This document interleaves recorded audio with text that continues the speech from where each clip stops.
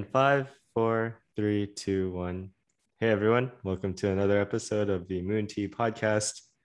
Today we have a return guest, Dr. Mike O'Neill. Hey. Oh, wow. I'm excited. Dr. Mike was on I guess like a double episode. I don't know when it was, maybe like 12 or 11. It was probably, I think, the only episode where Hugh and I were in the same room. It's probably true, actually. That is very true. Yeah, most likely. And then it was such a terrible time. We've never had it happen since. I'll say. Yeah, it was fun. We had a blast that day. That was a great time. We moved the whole cities around, all the cities around. It's fantastic. and just for some context, I think we were texting about like some Tesla investor blog, and then Dr. Mike we were just chatting about it, and he was like, "How are you guys?" And then I was thinking, like, why don't we just catch up and record it and put it on the internet? So we have like a 3-for-1. So yeah, absolutely. That was fun. Gosh, it's really good to have you back. It's been so long. Genuinely, how have you been? We haven't talked very much. We'll text every now and then, everybody, whoever is listening. And Dr. Mike is one of the most interesting people we've yet talked to, for sure. That's because you guys got to meet more people. That's why I'm interested. Yeah. What have I been up to? Crazy busy summer with the eye care practice.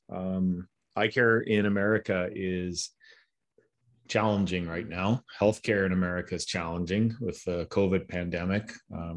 Hiring team members is tough.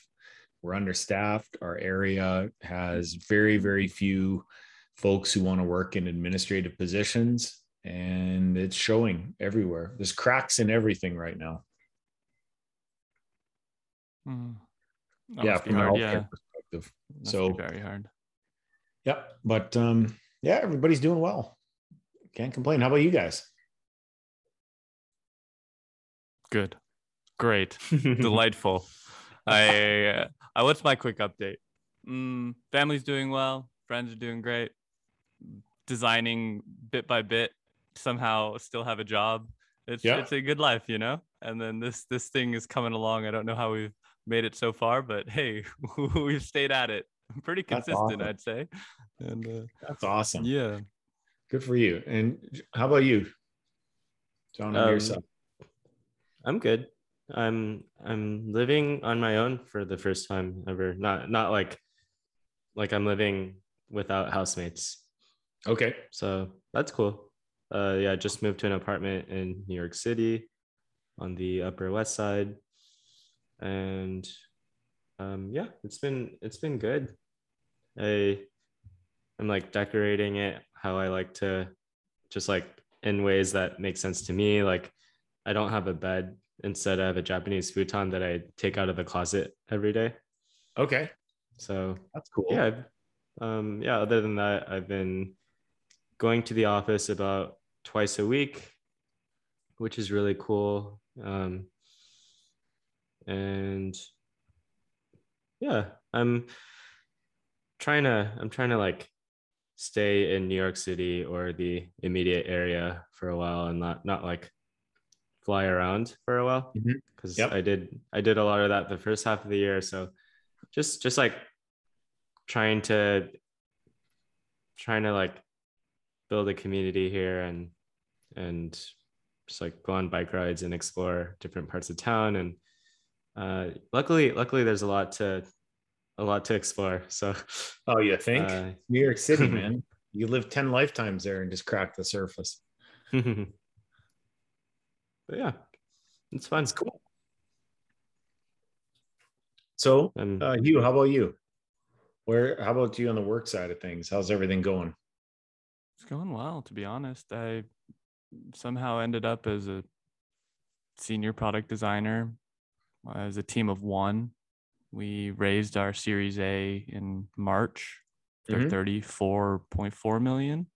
Oh, wow. And then hopefully raising again not hopefully, but I think we'll probably be raising again soon. And the team's grown from 1 to now 3, and just put in paperwork today to hire 2 more. So we'll grow to 5. And I don't really know how to be a manager, but hey, it's an interesting time trying to like be at a scrappy startup and both design while also managing. And it's very interesting. I definitely had one at least one question in this whole time will be like, so Dr. Mike, tell me about your thoughts on what a good manager equates to. Oh yeah, absolutely. Yeah, he was the head of design now. What an honor. Senior product designer. Hey. What's the space? You're doing what? Crypto? Yeah, we're in financial tech, fintech, and we are extending financial services, kind of like virtual credit cards or cross-border payment channels, border-to-border, cross-border, etc., in developing countries or less developed countries as America. So right now we're focusing on the Latin America region, Mexico, started out in the MENA region, Egypt. Dubai is not really underdeveloped and stuff, but their payment channels and stuff like that and payment services aren't as well developed. So stuff like Brex in America, but we're not competing with them because they're very America based. And so, yeah, we're kind of like Brex, but even more stuff as well. And then one day we'll be playing in the blockchain space. So we'll be doing some tokens. We're going to have a tribal token. And I'm still trying to figure that out with our blockchain team. But we got funding for a few million in March from Stellar, and we'll be growing that out, and we're building on the Stellar blockchain and stuff like that. And I'm sure even more details will be coming out soon. But yeah, it's an interesting game to play, and I barely know what I'm doing, so we'll get there. That's awesome, man. Good for you. That's great. Dude. Good stuff. Head of design at a rapidly growing company that is trying to do a lot of stuff in the financial services space. Nice. Absolutely. And I just move squares and circles on a screen. we all do some variation of that. Yeah. Oh, it's true, isn't it? Yeah. So what have you guys been doing reading wise? Any interesting books? Please go for it, John. He reads more than me, I'm sure. I've been reading mostly for fun. So read there's a Netflix like series about it, but read a book called The Queen's Gambit. So that was a terrific series. I watched that with my wife. Terrific. Yeah, so I have not watched it yet. Usually in any given like month, a friend will be like, you should really watch this, and like most of the time I just don't. But I've said this for like a week now, but like I want to watch it. For some reason I haven't. But the book was great. Like it was really well written, really great story. I imagine just as good like content as the series. Other than that, what am I reading? I don't know.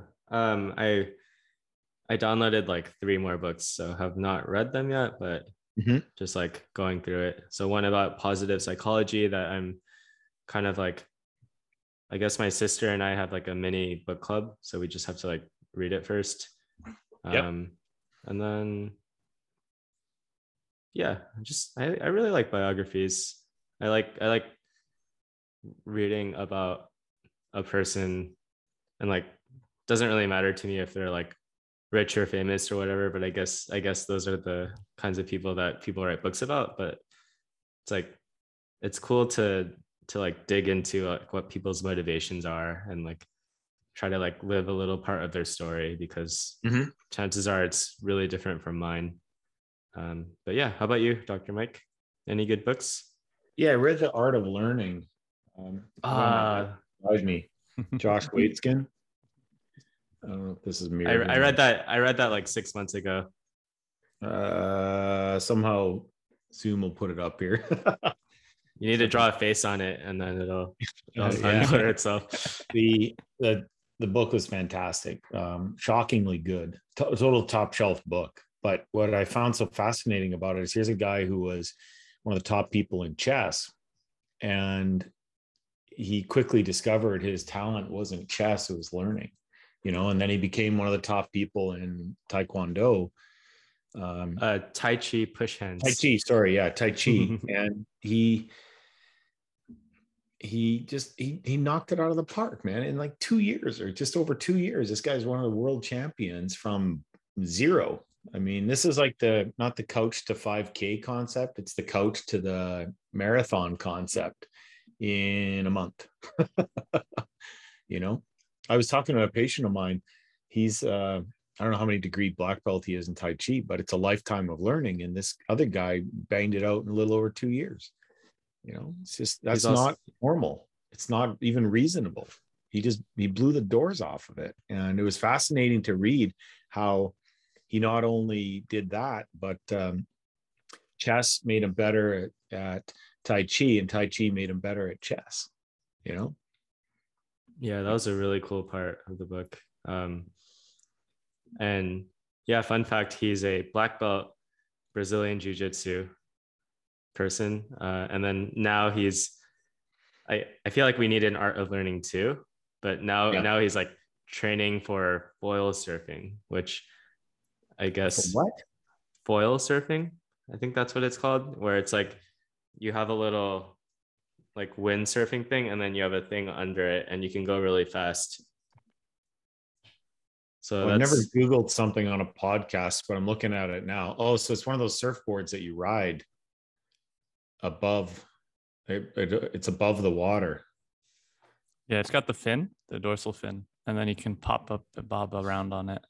Oh, that looks fun. Yeah. So that's I just saw an interview, and that is what he's training for right now. I think he and his wife like left New York City, and they're in like Costa Rica or something. But wow. Really interesting guy. And like, it seems so unreasonable that he could be like top 10 in the world in it, but I'm like rooting for him that he does. Oh, absolutely. I mean, he's done it twice before. I'd always bet on that guy. It's why I love betting on Elon.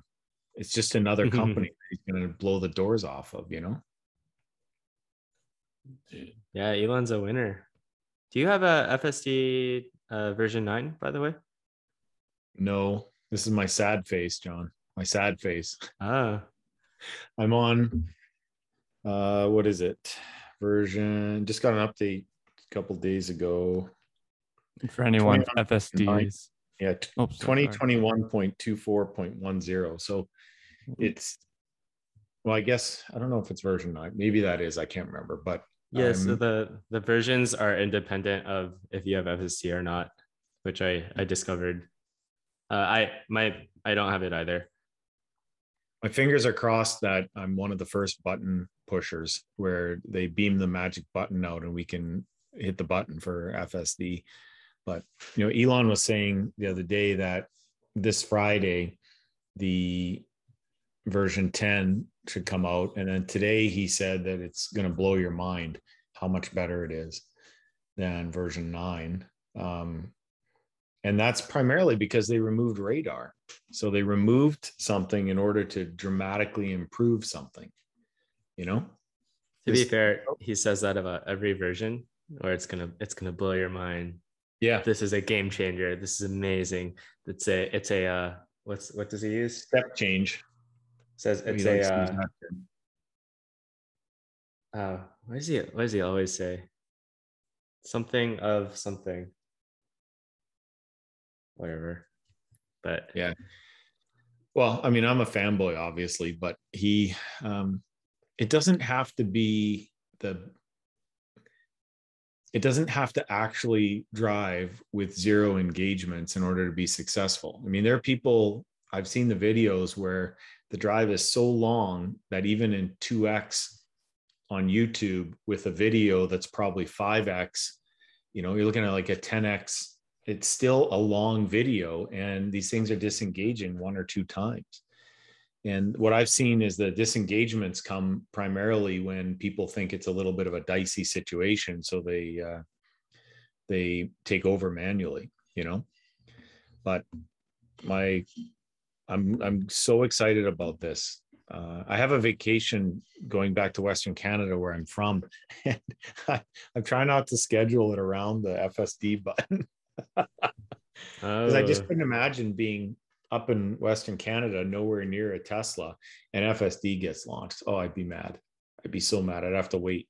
That would be rough. If you do want to be a beta tester, I think you can email someone at Tesla with your VIN number, and I think they will like beam it to you, and then you download it from there. I've heard about people getting it that way. Well, if you can get an email address for that, you let me know, because I would love to do that. I don't think they would have as many rural testers as they need, you know, out here in the boonies where deer walking across a road is a regular weekday, you know. I can be the person that tests the fuzzy animals, the fuzzy objects for Tesla. Yeah, those are all valid data points. Yeah. But I'm really super stoked about this. Cannot begin to tell you how excited I am. And you notice their stock price has come back to life lately. That's nice. It took a half a year break, almost 3/4 of a year break, you know. But I don't think anybody can complain after owning it for a short period of time and just making out like a bandit with that stock. So where do you guys think it's going to go to? What do you think of the robot that came out, the AI day? Did you watch the AI day? That was a lot. There was a lot going on that day. It was the one of my favorite renderings was when they had, what was it, the dog, the kid, and the mom jogging on the freeway. Yeah. And then they're doing model renderings off of that. And you're like, okay, fantastic. I'm very glad that we're able to do this digitally. Yeah, that was a little different, but it's cool. The edge cases. What was your guys' impression of AI Day? Oh, dude, that was over my head. like I mean, it was awesome. It's just like out of my depth, and I understand why like traditional analysts were not invited. Like it was a recruiting event, and I mean, okay, I think it was very funny when Elon had a guy in a robot outfit, like pretending to be the robot, and then he started dancing. That was so funny. I'm not as much of a fanboy with regards to the robot, because I suspect that they don't have anything yet, and that's why they have a recruiting event. That's why they have a guy in a robot outfit, and that's fine. I just think that's like a longer than medium term kind of thing. Like Elon said 1 year. Like, he doesn't know. He's never built a humanoid robot before, and I mean, I hope that he does it, but I'm just like, I suspect with enough recruiting the right people, and like someone like Elon could do it. I'm just not like totally clear on what the value proposition is, just because I feel like it's easier to build robots in the shape of like the specific thing that you're doing. But I guess that's the thing, where anything that is built for a human, you can just like swap one of these robots in there. It's just like, I'm not totally clear on, number one, how it helps Tesla's mission, and maybe it does it indirectly, and then number two, like, what are we supposed to do with it outside of the manufacturing world? And I've heard everyone's like hot take on what it could be, but it's like, we're all speculating here. I think it's a ways off he's talking about next year. I'd be really surprised. But the job ads that they're posting talk about bipedal robots, the human stand-up ones, and wheeled robots. as well. So that just illustrates that they're going to have different modalities for robots, you know. But yeah, the AI day, you know, the robot got all the press, obviously, which is pure Elon. That's what it's designed to do, get a headline on every major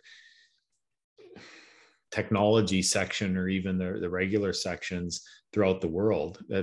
I mean, why post job ads when you can have people clamoring to apply to your company, right? So he nailed it on the recruiting side of things. That was spectacular. And what was, I think, underappreciated by people is that Tesla they designed their own chip before for the full self-driving. They've designed their own chip a couple of times. Now they're building a supercomputer. So I just saw a week or two after that I think it was the Department of Energy just launched an 800 petaflop supercomputer, and Tesla is, and for something, I can't remember what it was, but like general use essentially. And then Tesla's got a 1.2 exabyte supercomputer for one purpose, and that's AI and the neural nets and that type of thing. That's insane. Like, did you see what's his name on stage with the big, it looked like a massive kind of Lego block for the chips, and then they just stack them and they're off to the races. This is something that NVIDIA can do. Taiwan Semiconductor, maybe.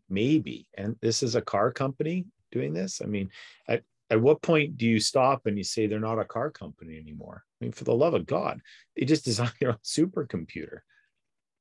Has Ford done that? Isn't Tesla seen kind of as a tech company that makes cars these days rather than a car company that makes cars? Where you live. Oh, okay. No. Yeah, I mean, and your guys most certainly, right? No, I hear all the time that it's a car company. It's a car company. Over and over. To be fair, most of their revenue comes from cars right now, and most people don't watch AI Day, and most people don't read Elon's tweets. So, but yeah, I agree. There are a lot of opportunities with their Dojo supercomputer, and like there's a potential AWS angle, which Elon has alluded to before. And yeah, I mean, it'll be cool. There was one interesting thing that I'm actually kind of interested in your hot take, Dr. Mike. So in the blog post, which we can link in the show notes if I remember to, but the person basically says that once Tesla solves autonomy, it's not going to be worth them even making cars. I don't know if you read that, but like, yeah, what do you think about that? Maybe someday, but Tesla, their core competencies have changed so dramatically, right? And so quickly. They just can't get their arms around how fast this company moves, because companies their size don't do this.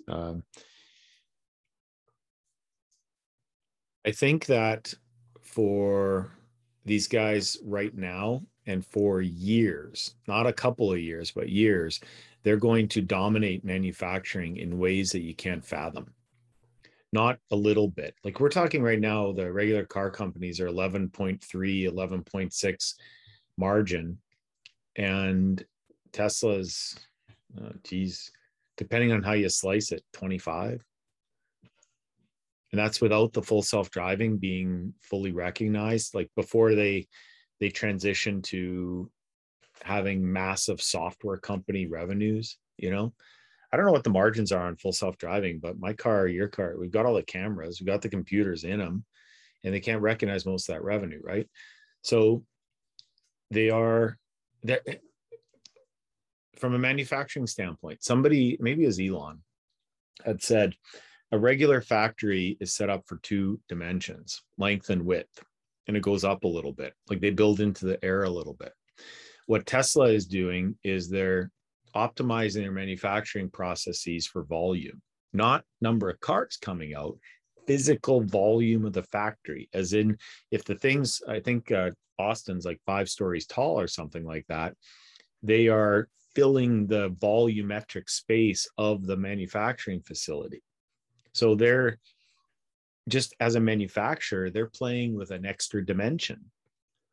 And not that's a literal way of thinking about it, right? They're not length width, they're length, width, and height. They're looking at cubic volume of this.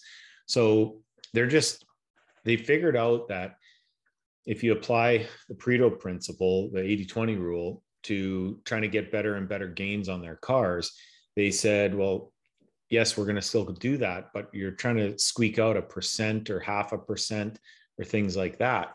Whereas we could approach it differently and take all this big brain engineering power and put it in the manufacturing process, which most people overlook, or at some level they don't focus the same amount on it, right?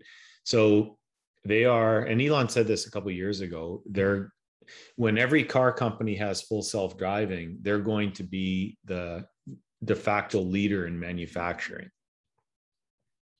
So getting back to the point of the AI,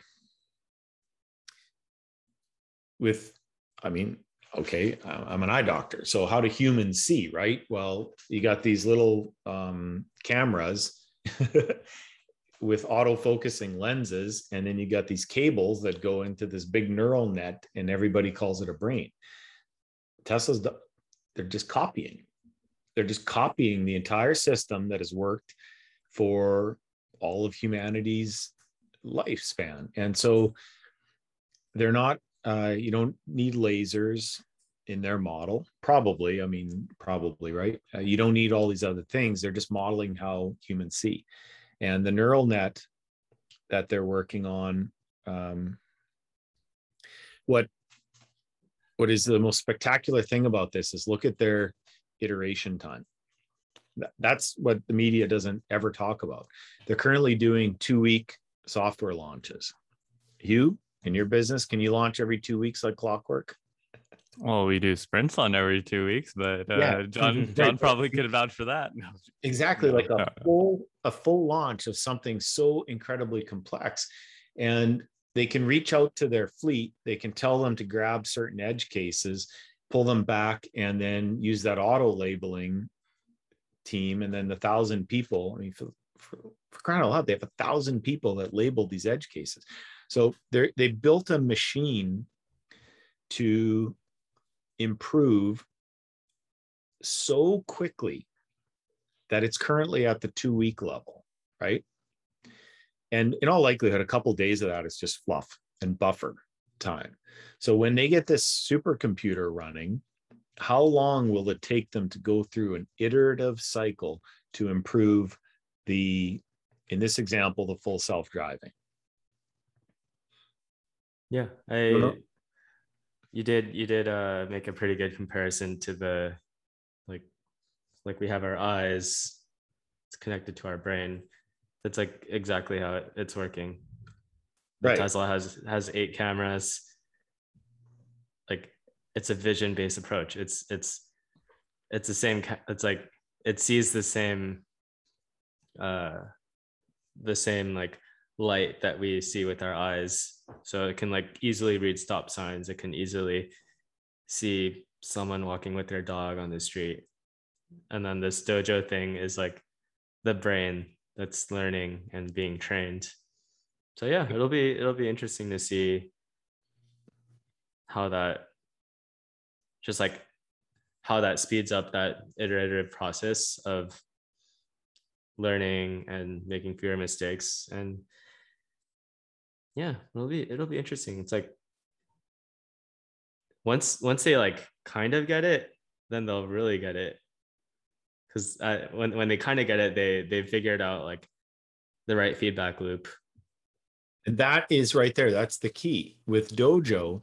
They're at 20 or let's call it 12 to 14 days for an iterative cycle on something unbelievably, mind-bogglingly complex, right? So they add Dojo into that. Their cycle time, it could go down to 2 or 3 days.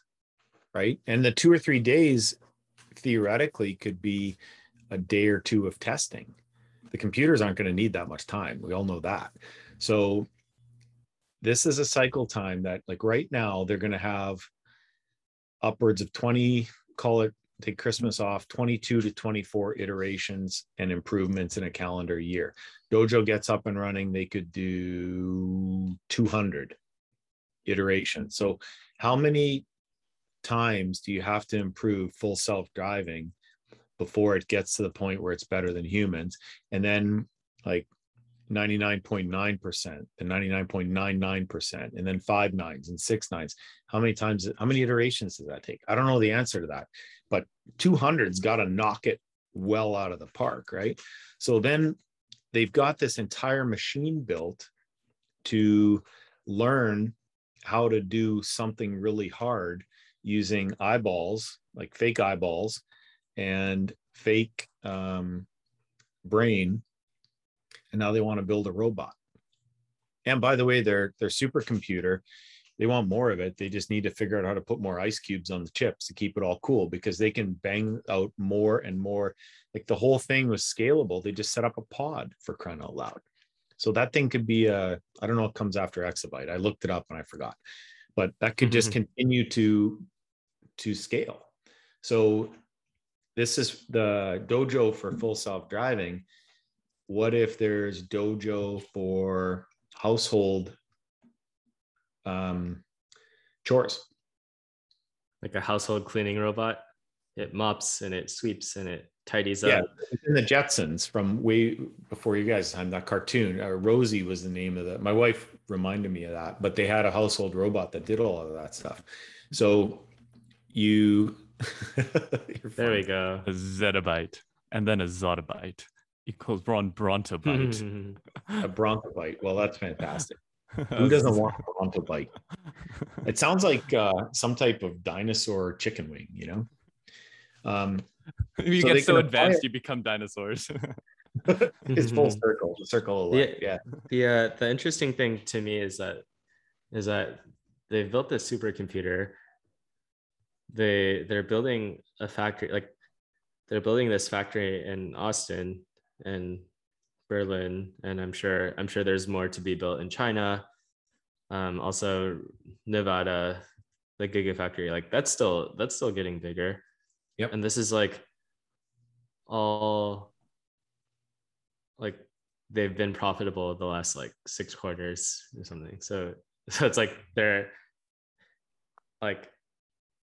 investing the cash into more factories and into these supercomputers, and it's like they're no longer in a place where they're constrained and they have to pick and choose like where to invest. Because like back in 2017, everything was invested into the Model Y production ramp. Mm-hmm. And now like Model 3 and Model Y are just like raking in cash. And like, yeah, people will say, oh, but it's a lot from credits and it's a lot from like blah, blah, blah, accounting, whatever. But it's like, well, they've been profitable for 6 quarters. Like they are making money. Yeah, there's some truth to that with the accounting credits and things. But they're looking at the icing on the cake, not the cake. The cake is delicious, it's big, it's growing, it's spectacular, and there's going to be less icing on it. Who cares? You can have more cake than you need or know what to do. Every year that cake is 50% bigger than it was the previous year. Yeah. So you go back to that AI day, skip the robot. The robot was pure PR. It was Barnum and Bailey PR. But you go back to what they're building. They've got the ability to manufacture at insane levels, and it's about to happen. I mean, Wall Street never believes anything until it happens, it seems, for crying out loud. But these massive factories, I mean, Austin, I don't think they've ever talked about the capacity of that place, but it's insane. Like it's enormous, and there's more and more, and it's Texas, so they can do whatever they want. They just keep building. Germany's horrible as far as a climate for building that stuff. But they'll have all of these vehicles. They'll have the ability to control a vehicle. What if they could make a vehicle stand up like a transformer? Oh, wait, they're thinking about that, with these robots, right? So to get back to like what can you do with the AI side of things and the robots, I think the answer is, in a lot of ways, whatever the hell you want. Whether it be like, would somebody pay $25,000 for a robot that could actually clean your house? Gazillions of people would do that, right? However, less of them would pay for it than like warehouse people. Imagine if there was a robot that could pick fruit and vegetables 24 hours a day. What's the value of that to a company? I don't know how hard it is to walk across uneven terrain, or to figure out which type of avocado looks better than another type of avocado, or blueberries, or who knows what. Like blueberries would be tough because you can't squish them, but certainly somebody's thinking about that type of thing, right? So that isn't going to happen by next year, regardless of what Elon says. But I think that people just don't get the fact that they have talked about the vehicles, they've talked about all this. They're demonstrating they can do all these spectacularly difficult things with the machine learning. But they built the machine. They built the machine that makes the brain smarter, and they're going to start making the machine that is attached to the brain, called the body. This is actually happening right in front of us.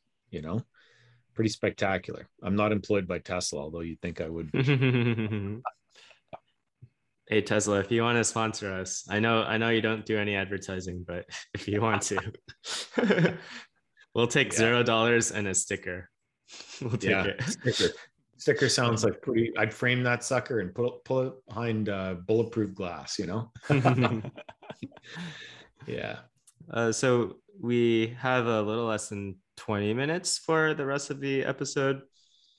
Dr. Mike, what are you interested in diving into? We could keep talking about Tesla and EVs. We could talk about crypto. We could talk about how good Hugh's hair looks. You guys pick. All right, Hugh, tell us about your hair. My vote would be what I'm so robots, Tesla, amazing.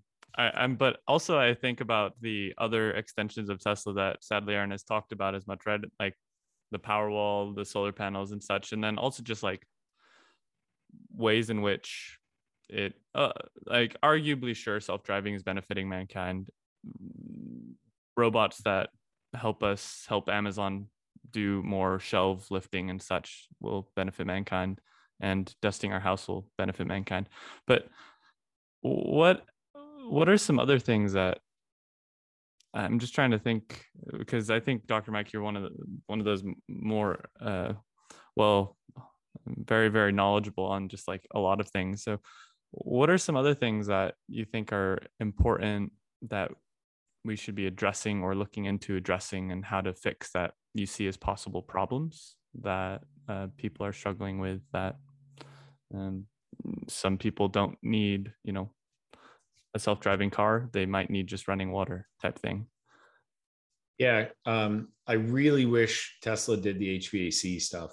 I'm itching for that. The field is ripe for massive innovation. It's ridiculous. We're having an HVAC problem right now in our house, and it's just ridiculous the hoops a person has to jump through for something like that.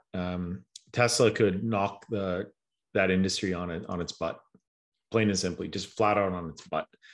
And I think it needs to do that. I would really love it if it did. But bigger picture, Elon doesn't seem to be attracted to the Bill Gates approach of like micronutrients and toilets, all these incredibly unsexy things that actually change the world. I mean, micronutrients is so boring, it can't get attention. But as far as impact on children and growth and IQ scores and all that, you can't find anything to beat it, So Elon just doesn't seem to be attracted to that, right? He wants to grow humanity to another planet, all those types of things. And I'm a big fan of that. I think that Tesla, as far as manufacturing goes, getting these robots up and running will happen vastly faster than anybody thinks it's going to. I saw 60 Minutes on Boston Dynamics. You guys ever see that bit on 60 Minutes where they have the dancing robots and all that stuff? And that was so cool. Except look at the blooper reel. That's what they didn't what talk happened about. on the blooper reel? I didn't see this. Robots were falling all over the place. Oh, really? Yeah, because they have to be programmed, right? I don't believe they're using neural nets, so the robot wasn't able to adapt to its environment. It looked like it had to be like not hard coded, but geez, darn close, right?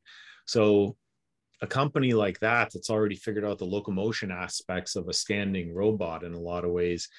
That might accelerate things quickly, but I don't know what they're going to work on next. I would love if somebody with this level of engineering talent dove into vaccines, kind of a hot topic right now.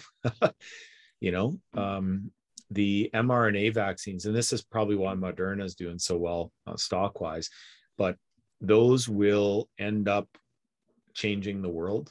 I think I said last time, and maybe I didn't, but Moderna and Pfizer, whoever created those vaccines, they're going to end up winning the Nobel Prize. And if they don't, it would be a travesty, absolute travesty. But they're talking now. There's an HIV vaccine in testing. There's vaccines for some kind of far-flung stuff that they're looking at doing. And gene editing, that's another thing that's enormous in healthcare. Super complex, super boring, not going to get any attention up until the point that they can announce something's cured. But there's some extremely specific, awful diseases that can be cured with gene editing. So I would love it if some of that AI, dojo stuff could be maybe plugged into healthcare a little bit. And I don't know if that's an apples and oranges type comparison, but it would do a lot of great things for the world, Totally. Yeah, my understanding of the Dojo supercomputer is that it's optimized for training. It's like for like machine learning training stuff. And I would love to like spend a month looking into like the different chips and like looking into like hardware and seeing how everything works. I just haven't had a chance, but yeah, that's interesting to like think about, because Elon has said there's an AWS angle where they can like rent out, like they could if it makes business sense, they can probably build like hundreds of these and then just like rent out server space. Yeah. And yeah, it's like really interesting to think about what could be built when you have a bunch of data and then you can like train, and like I don't exactly know how it works, but my guess is like you train some kind of like reward function. Like you have a bunch of data and you say like try not to get hit by a car, and then it learns and it gets better and better. And yeah, it's like we're thinking about like gene editing or like developing vaccines or like insert whatever really big problem here. And it's like there's a lot that, if I'm understanding it correctly, it's a big opportunity, not just for like Tesla's business, but also for hopefully doing really impactful stuff, and then maybe some controversial stuff, but hopefully mostly good, impactful stuff. That'll be really interesting to just like continue to keep an eye out on and like learn more about. Yeah. Like with with Tesla's, they did the simulation at AI Day. So they built these simulations that were so ridiculously accurate, the software could learn from a simulation. That was really something. That's a game-changing concept. You know, the worlds that were training the neural nets didn't physically exist in real life, right? So if that can be done, can they put 1,000 or 2,000 people on the case for creating a model, you know, a simulated model of human X, whatever that might be, for testing these type of healthcare concepts? I don't know the answer to that. But they also started with 2-dimensional images, and they figured out how to create vector images. So they're basically adding yet another dimension to their modeling, and they pulled it off, for crying out loud. And they did an incredible job of that. So I wouldn't count any of these folks out, but it's just, where do they choose their focus? You know, where do they want to put that? And Elon is the uber geeky engineer. So he's looking at more of the mechanical type of things in so many different ways, right? But when they open up the Dojo concept to Joe Public, you're going to have an insane amount of neural net training for things like, for example, diabetic retinopathy. When you have diabetes and your diabetes is really bad and it causes the back of your eye, the retina, to bleed and hemorrhage and all those types of things. There's currently AI looking at that. So has nothing to do with Tesla, obviously. But these are, as far as an AI problem, I'm not going to say it's easy, but it's easy for AI because it's the same thing, same type of picture every single time. So they have a constrained environment. You know, you're not walking around with a camera, an iPhone, taking pictures of the world and then asking a computer to figure out if they have diabetic retinopathy. It's not like that. So at some point for example, skin cancer, can you take a picture of your arm? And if you have a mole or a freckle on your arm, can you upload it to the skin cancer prevention app? The phone beams it up to Mr. Dr. Dojo, the dermatology AI, and sends back with a risk level. So this is something that a person, Joe Blow, with an iPhone could take a picture of their skin, send it to the Dr. Dojo, and then the doctor says their risk level and whether or not they should show up in person to a dermatologist.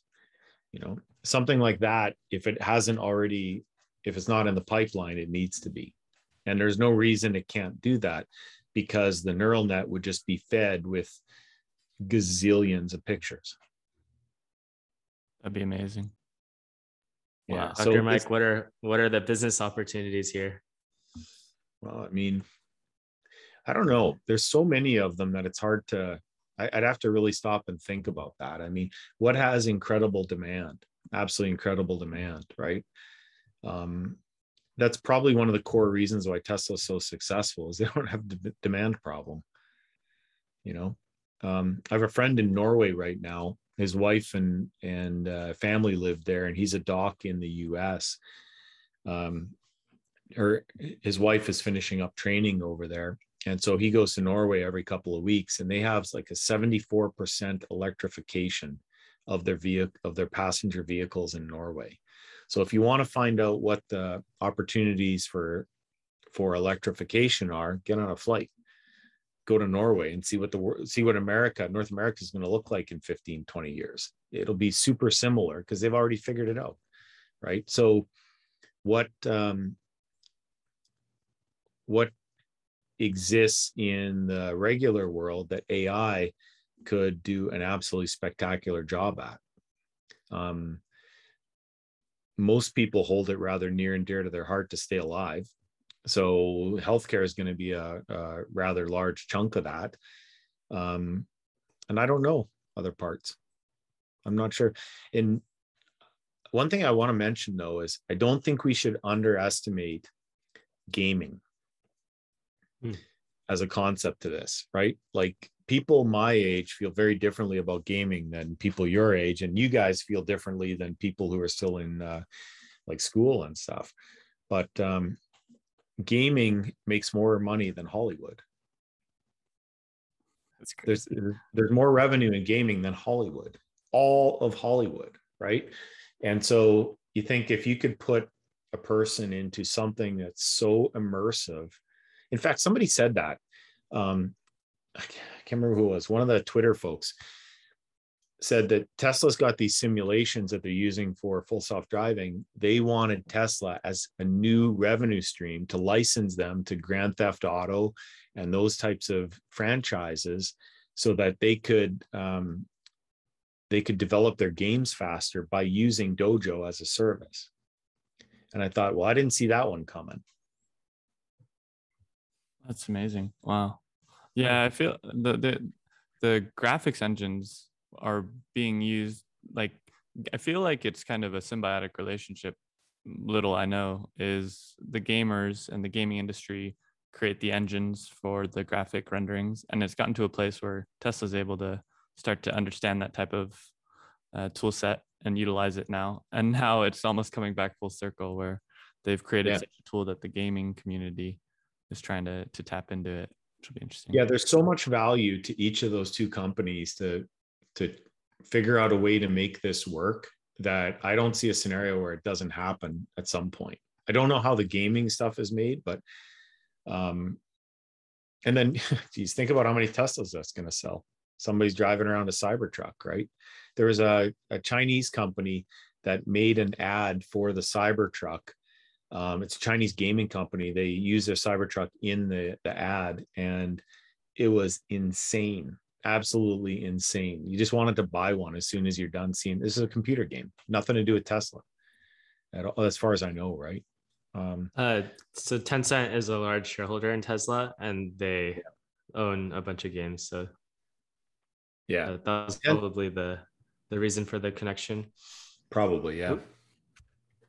But yeah, still very cool. It's like free advertising, and the game gets some street cred because they have a cool car in there. Yeah, it was just a nice tie-in. So I think that the gaming side of things, you'll see, well, not that we want to get into crypto this far into the phone call, but Ethereum, Bitcoin, all those things are focusing on, Ethereum's focusing on DeFi. Somebody said the other day, Solana's focusing on gaming, which would achieve faster adoption. And I don't know if that's accurate or not, but whatever the crypto is that would be focusing on gaming or enabling gaming or whatever, I think you got to take a long, hard look at that, because if you look at the budgets of people who play computer games seriously, I don't think there is a budget. You know, people dropping 5, 6, 8, 10,000 on their gaming rig. I got some relatives with those racing chairs. They vibrate now. I mean, the whole night. These people are not spending $100 on a joystick like the old days. So it'd be interesting to see how that kind of turns out. Such an interesting point. I feel like one of the biggest throttles and throughputs for expansions for blockchain technology picking up is just having people be able to use it easily and transactions and transfers. And that's something like, there's been a relaunch of World of Warcraft recently, and some of my friends have played it and they tried to get me onto it. Sorry, friends. But I always watch it though. And it's incredible to me, because something that is interesting, slightly tangential, but is exactly that point of, if someone is able to create the blockchain tokens or NFTs really, and they're able to distribute it and get the community adoption effect of the gaming network, then things like in Dota, there's a game called Defense of the Ancients. It's the highest prize pool ever. It's like 30 million plus for their Super Bowl every year, right? Wow. And it's insane.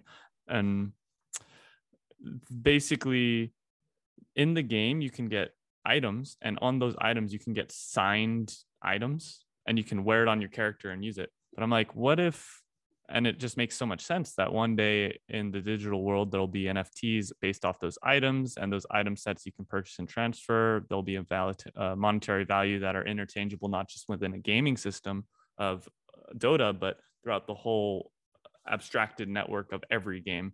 And then even in World of Warcraft, right? Like if they had one day they create items and people pay $10,000 for XYZ orange item. I don't know, but it's a really good point that you make about the Solana ecosystem taking off. You guys heard of Comic-Con, right? Mm. So the physical world, not the digital world, although there would be an argument there's a heavy crossover there. People spend an insane amount of money on stuff at those types of events. It becomes this entire community, which celebrates uniqueness and individualism and all those types of things. What you just said with the NFTs being unique, you pin them to your character, whatever it might be. At some point, you don't have to spend much time in the real world anymore. That's the part that scares me. Your avatar is digital, and you make it more. You're like, where are you investing your money? Are you investing it into new clothes for yourself? Or are you investing it into new outfits for your avatar? And I'm willing to bet you that it's a shockingly horrible ratio going into the digital world, not the physical world, you know?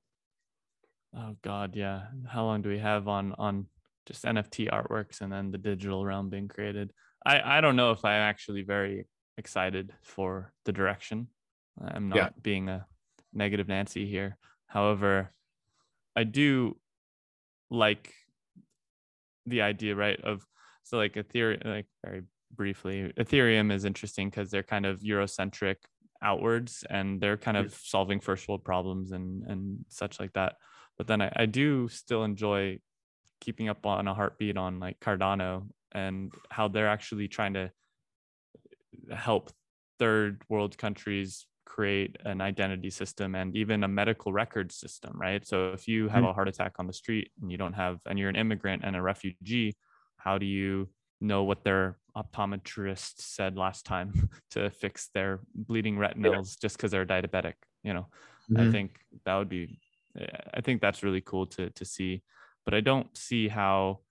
The biggest issue I see is how do people in the first world, especially younger generations, how do we get inspired and how do we become less virtually driven and rabbit holed into just going to VR for life and living an escapist type reality? Maybe it's not, but I think it kind of is. And really trying to instigate and instill that desire to utilize such technology for external purposes. And I still don't know it yet, but. Well, what I'm doing with our kids, and this is nothing to do with Tesla, although I did set up an IRA for them and they bought some Tesla shares, but that's another point. Good job, kids. It's conversation. Like it's conversations like these, right? Even though this is virtual, we met in person and we had physical conversations that just so happen to be virtualized, right? So they're asking me, we have two boys, 10 and 7, and they're asking me when they can get an iPhone. And my answer is basically like, never. I don't tell them that exactly, but I want them to learn conversational skills, right? I want them to learn how to talk to people, because at the end of the day, no matter what, this will still be a people game. Being successful in life will always be a people game.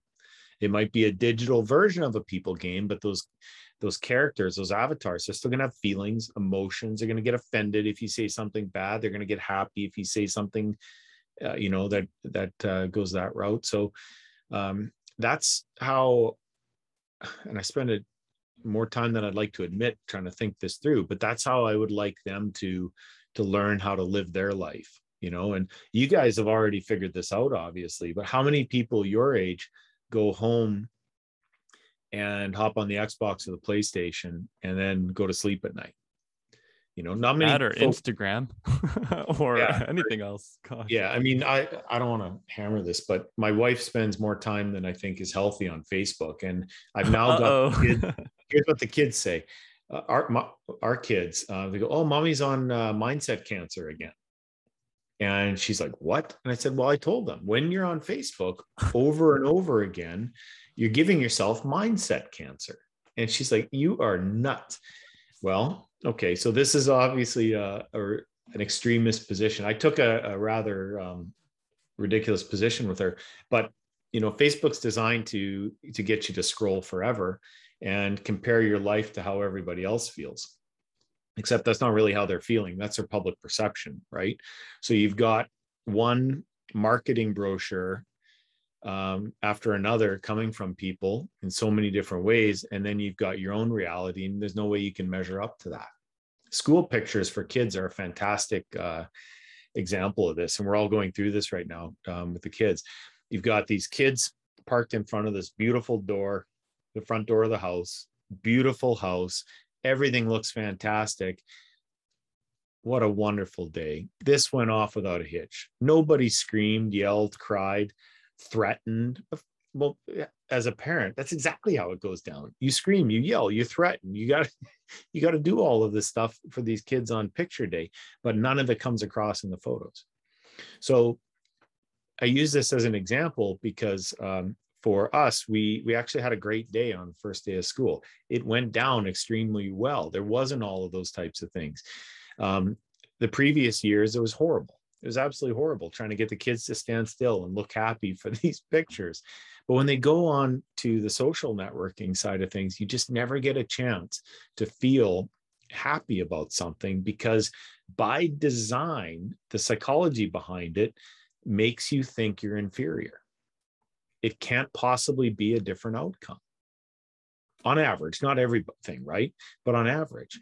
And you also deal with people who are extreme attention hounds. They're trying to get as much attention as possible on Facebook, et cetera, et cetera.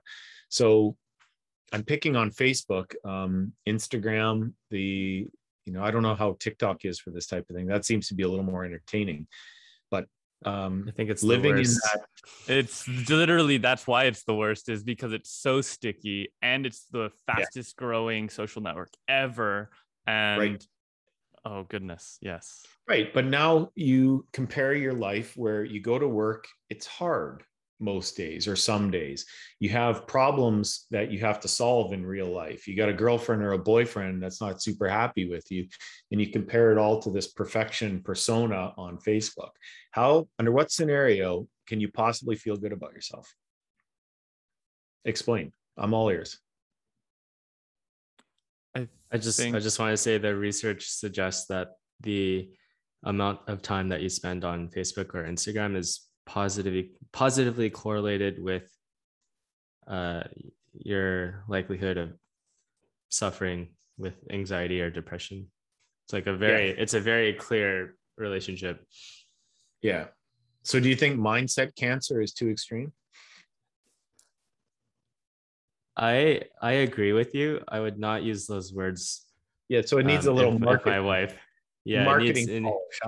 It needs a little needs to be smoother on the edges. But yeah, I don't know your wife. I think it depends on what she might.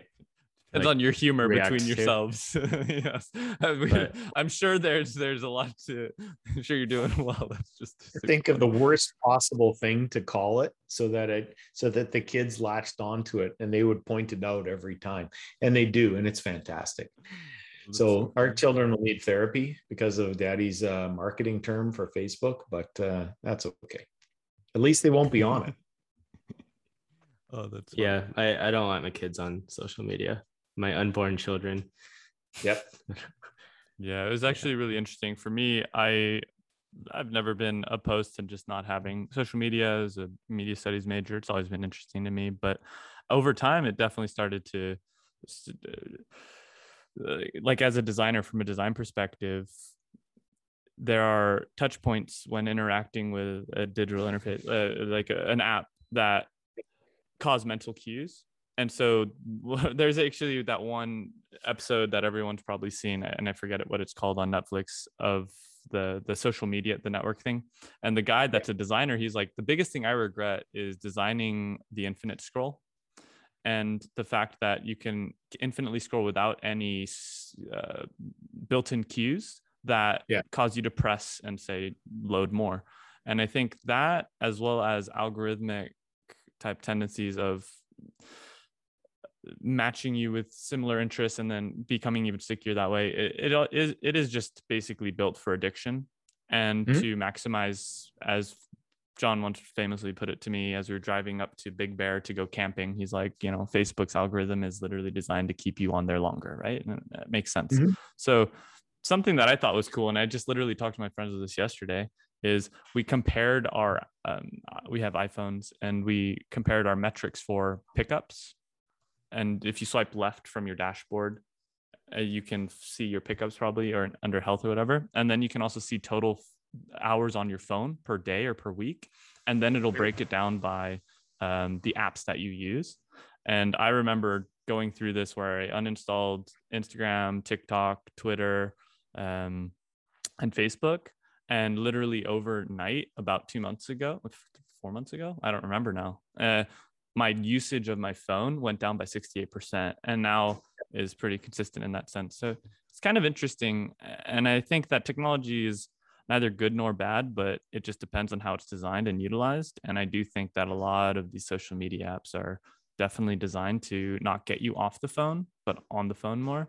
I wish there was more, like from a designer perspective, it would be nice to have a phone where you can have a lot more curatorial privileges to allow XYZ emergency contacts to come through at any time, turn off the ability to get all of these other types of apps and stuff like that. And then just exactly what you're saying of being on the map all the time, especially, now with Starlink coming up, you're going to be having kids in camping, and they're not really camping. You're just on Instagram. Like, I'm down with Starlink because I can go work and literally be on my laptop and design and then go on a hike, right? I'm excited for it that way. But technology isn't going to do that for everybody. It's going to cause people to be on Instagram more. And that's like kind of where all of this kind of thought process goes of, I don't know. You know what my 10-year-old, our 10-year-old just told me 2 days ago. He was on Roblox and he spent a bunch of Robux, their money on Roblox. And he knew he wasn't supposed to do it. He knew he was doing it over a period of time, and he did it anyway. And I asked him, why did you do that?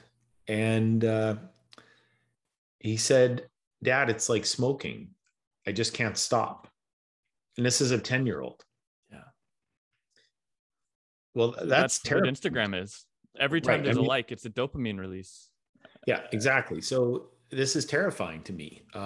So he doesn't know this yet, because I want to spend some time thinking it through, but he's going to remove that heroin needle from his arm and going cold turkey. So there's no more iPad. We can't you can get rid of Roblox, but then it's playing whack-a-mole. He has to learn the self-control necessary before he's able to play those types of games. That's all there is to it. I just wonder, because I don't have kids yet, but this is amazing, especially from your perspective. It makes so much sense. It's just, there is like a line though, right? Where, are you handicapping your kid? And I genuinely don't know. Are you handicapping your kid by not having them be technically savvy from the get-go? Or is it good to have that incremental integration with that type of technology? And if so, when? But also it's an educational type thing, but also something that needs to be driven from the inside out, not an external side in. So that's where I always see, I hear it a lot, and I'm not saying it's the wrong thing to do, but I've always kind of worried about parents who just like cold turkey their kids and basically ostracize their kid from the social dynamics, which are already difficult in that growing up stage. So don't worry, he's still got an iPad at school. And now they're back in school. So he has the social aspect in human person, right? So that's a different story. I agree with you. And as far as the technological ostracization, that's almost impossible. We're not Amish, for crying out loud. I mean, there's technology all over the place, but at that age, they master it so quickly. It's mind blowing. What I'd like to do instead is get him to build his own PC, or get him on a PC, learn how the non-Apple side of things work, figure out how Google Documents, Microsoft Word, all of these things, he can actually be a productive member of society. He's already doing PowerPoints, things like that. So there's all kinds of technology that a kid can learn, but I don't know that anybody's ever accused Word or Excel of being addictive. You know what I mean? Like they're tools to accomplish something. You don't, I don't know, you don't get a dopamine release from scrolling down on Word, right? Maybe you do. That's be a little odd. And you're also not, you don't get the mindset cancer because you're not comparing yourself to somebody else's ideal. You know, things like that. So I want them to grow up with like the core fundamental things that you can't get from a computer or a screen: kindness, empathy, you know, conversational ability, those types of things. And you just can't get those from a screen. It's not possible. It has to go away.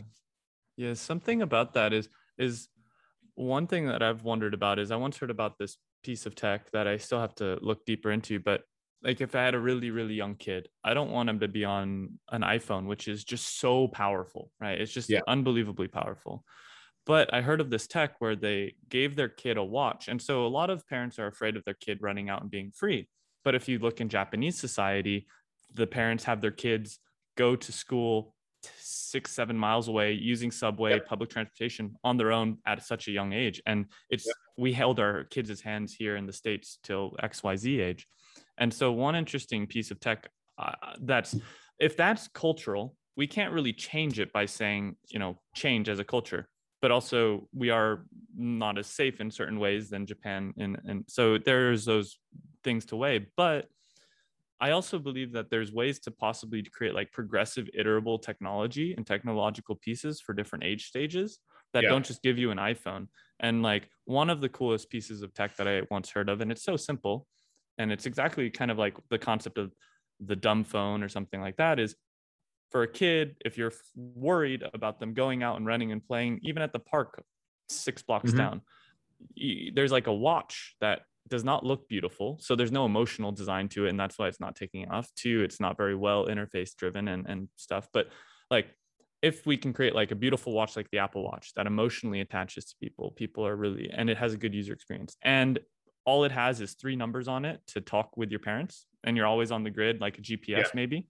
That seems like very fair, progressive steps with regards to tech. But I don't ever hear any tech like that being like talked about at large or at scale, or how do we have the Montessori system or whatever it is? Like, I just wish that, you know, tech wasn't just the most incredibly powerful piece, but I wish we had the abilities to either curate that tech like adult controls, but even more in tune, or we had actual tech pieces, because we can now. I mean, we have Tesla doing AI days, you know, like why is it always about like this huge next thing? Like, why can't we? I don't know. Right. I think you're right on the money. I plan on giving our kids an Apple Watch before the iPhone, so that we can, you know, you can communicate shockingly well with an Apple Watch if you're willing to jump through the hoops with other people, right? Like texting, group text. The 3 of us wouldn't do it because it's a real pain. But if you're a kid and that's all you have, it's the best thing ever. It's a good idea. Wow. The reason that hasn't happened yet is because Apple doesn't want it to happen. Well, that's the thing. It pisses me off, but I think someone else should just make it. I mean, it's not hard to make a watch that calls 3 people and has maybe a basic SMS service, right? And the fact that no one's really designed something elegantly to do that, maybe I haven't looked hard enough, but marketed it and gotten investment capital, that upsets me. Apple needs to do that in order to save the generations from all of these problems, right? But if they were to turn that feature on, it neuters their effectiveness for getting more people into their ecosystem and spending that much money. It would neuter it. Well, that's the point. This is the exact problem. That's the exact issue. And I think a lot of the times it's all about getting that next round or getting that next investor to make a lot more money nowadays due to how that algorithm's been designed, right? I mean, that's genuinely what GDP is, right? It's a badly designed, something 80, I don't remember now, but there are other types of metrics that are probably more optimal to use as a society that are not just capitalistically driven with regards to monetary scale, but also emotionally driven. What's the depression rate? What's the suicide rate? What's and that should be unmetric, and that should be what we're going off of. But that's like, I mean, isn't Silicon Valley coming up with their own stock system? And didn't they have that ability to kind of like re-change that algorithm, but it's not really taking off? But yeah, I don't know. I'm just seeing that all of that, the proverbial mindset cancer, again, it's attacking our kids. And that means it's attacking other kids. The generation younger than you guys is anxiety laced, just riddled with anxiety. I see it in my patients. It's one after another after another. These kids have anxiety listed on their medical charts.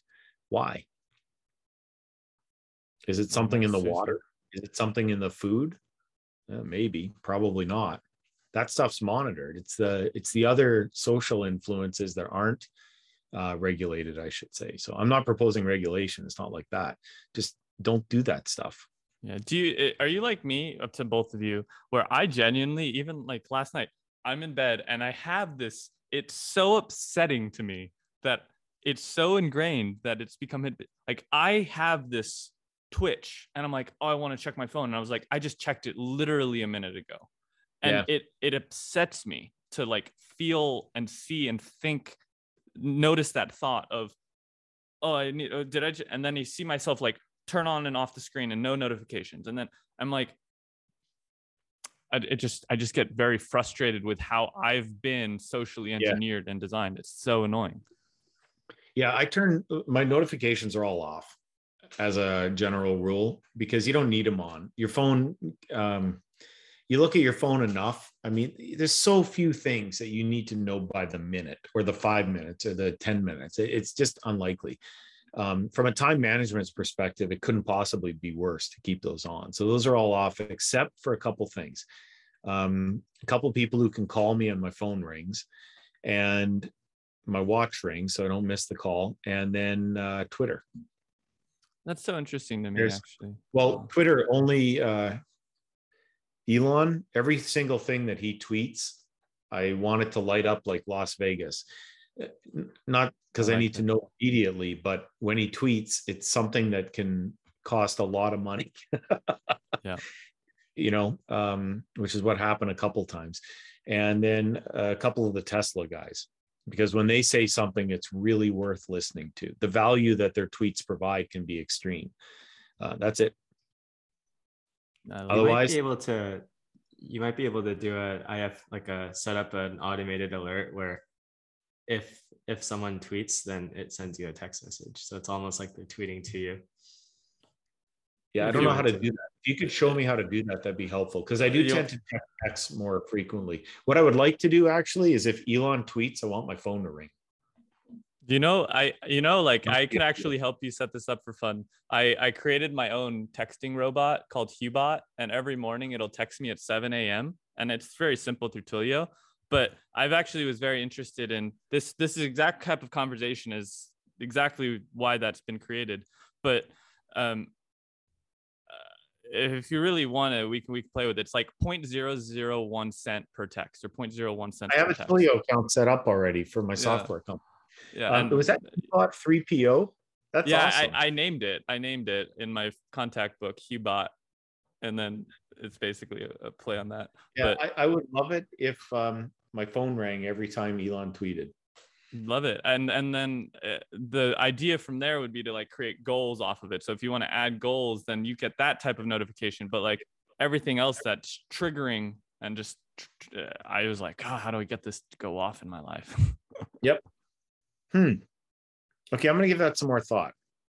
I don't want to start a company based on it. I'm telling you that right now. I'm at my limit of company stuff. Twilio. Unless you don't need to do that. Yeah.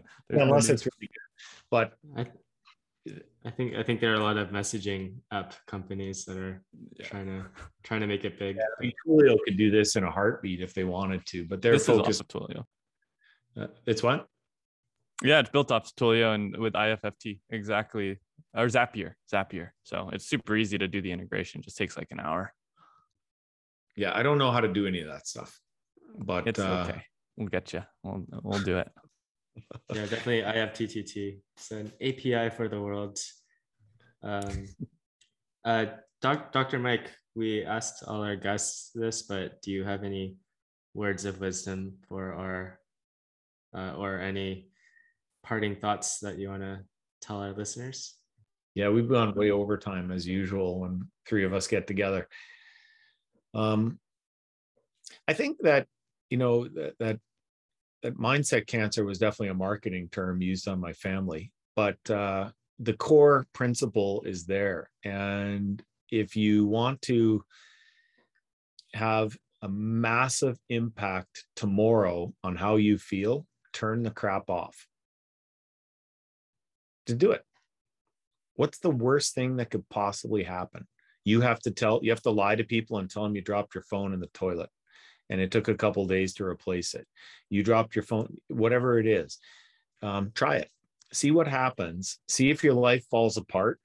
And after 2 or 3 days of all of that stuff being off, sit down and think about all of the things that you got back in your life that you don't want to give up just to have your phone annoy the crap out of you. I'd try that. I've done that. I've taken it to the extreme and I'm happier. I'm just happier. And I got a ton of time back too. So we'll call that the mindset cancer time machine hack. How's that? I love it. That's amazing, Dr. Mike. But you're at Digital Minimalism, by the way, because that's. Yeah, I got through about half of that, and it was tough to finish that book. You're like, I got it. Okay. Yeah, the concept was great, but I saw the value of that in the first couple chapters, and then after that, it was longer than I think it needed to be. Yeah, that sounds like you just need one Cal Newport interview, and then you're good. Well, I was minimalistic about the Digital Minimalism book, which I think he would have been happy with. Who knows? I'm full of crap. Oh, I love it. Amazing.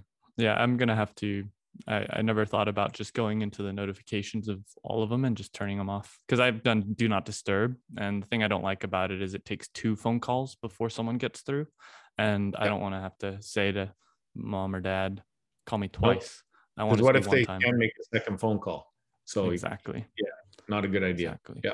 So, but that's awesome. That's exactly why I wish that was a setting. Just allow a certain favorites to come through on do not disturb, and I'd use it all the time. But anyways, we digress yet again, and I have a very, very strong feeling that we're going to one day, hopefully, at your have a round 3 with Senior Dr. Mike. And again, we'll sadly have to wrap this one up. So thank you so much, Dr. Mike, for coming on to the show. Thank you guys. This was a blast as always. And this is once again the Moon Tea Podcast, where we talk about craft, community, and building meaningful careers. And here we are yet again, and hopefully next week we'll be at it again. So tune in next time. See ya.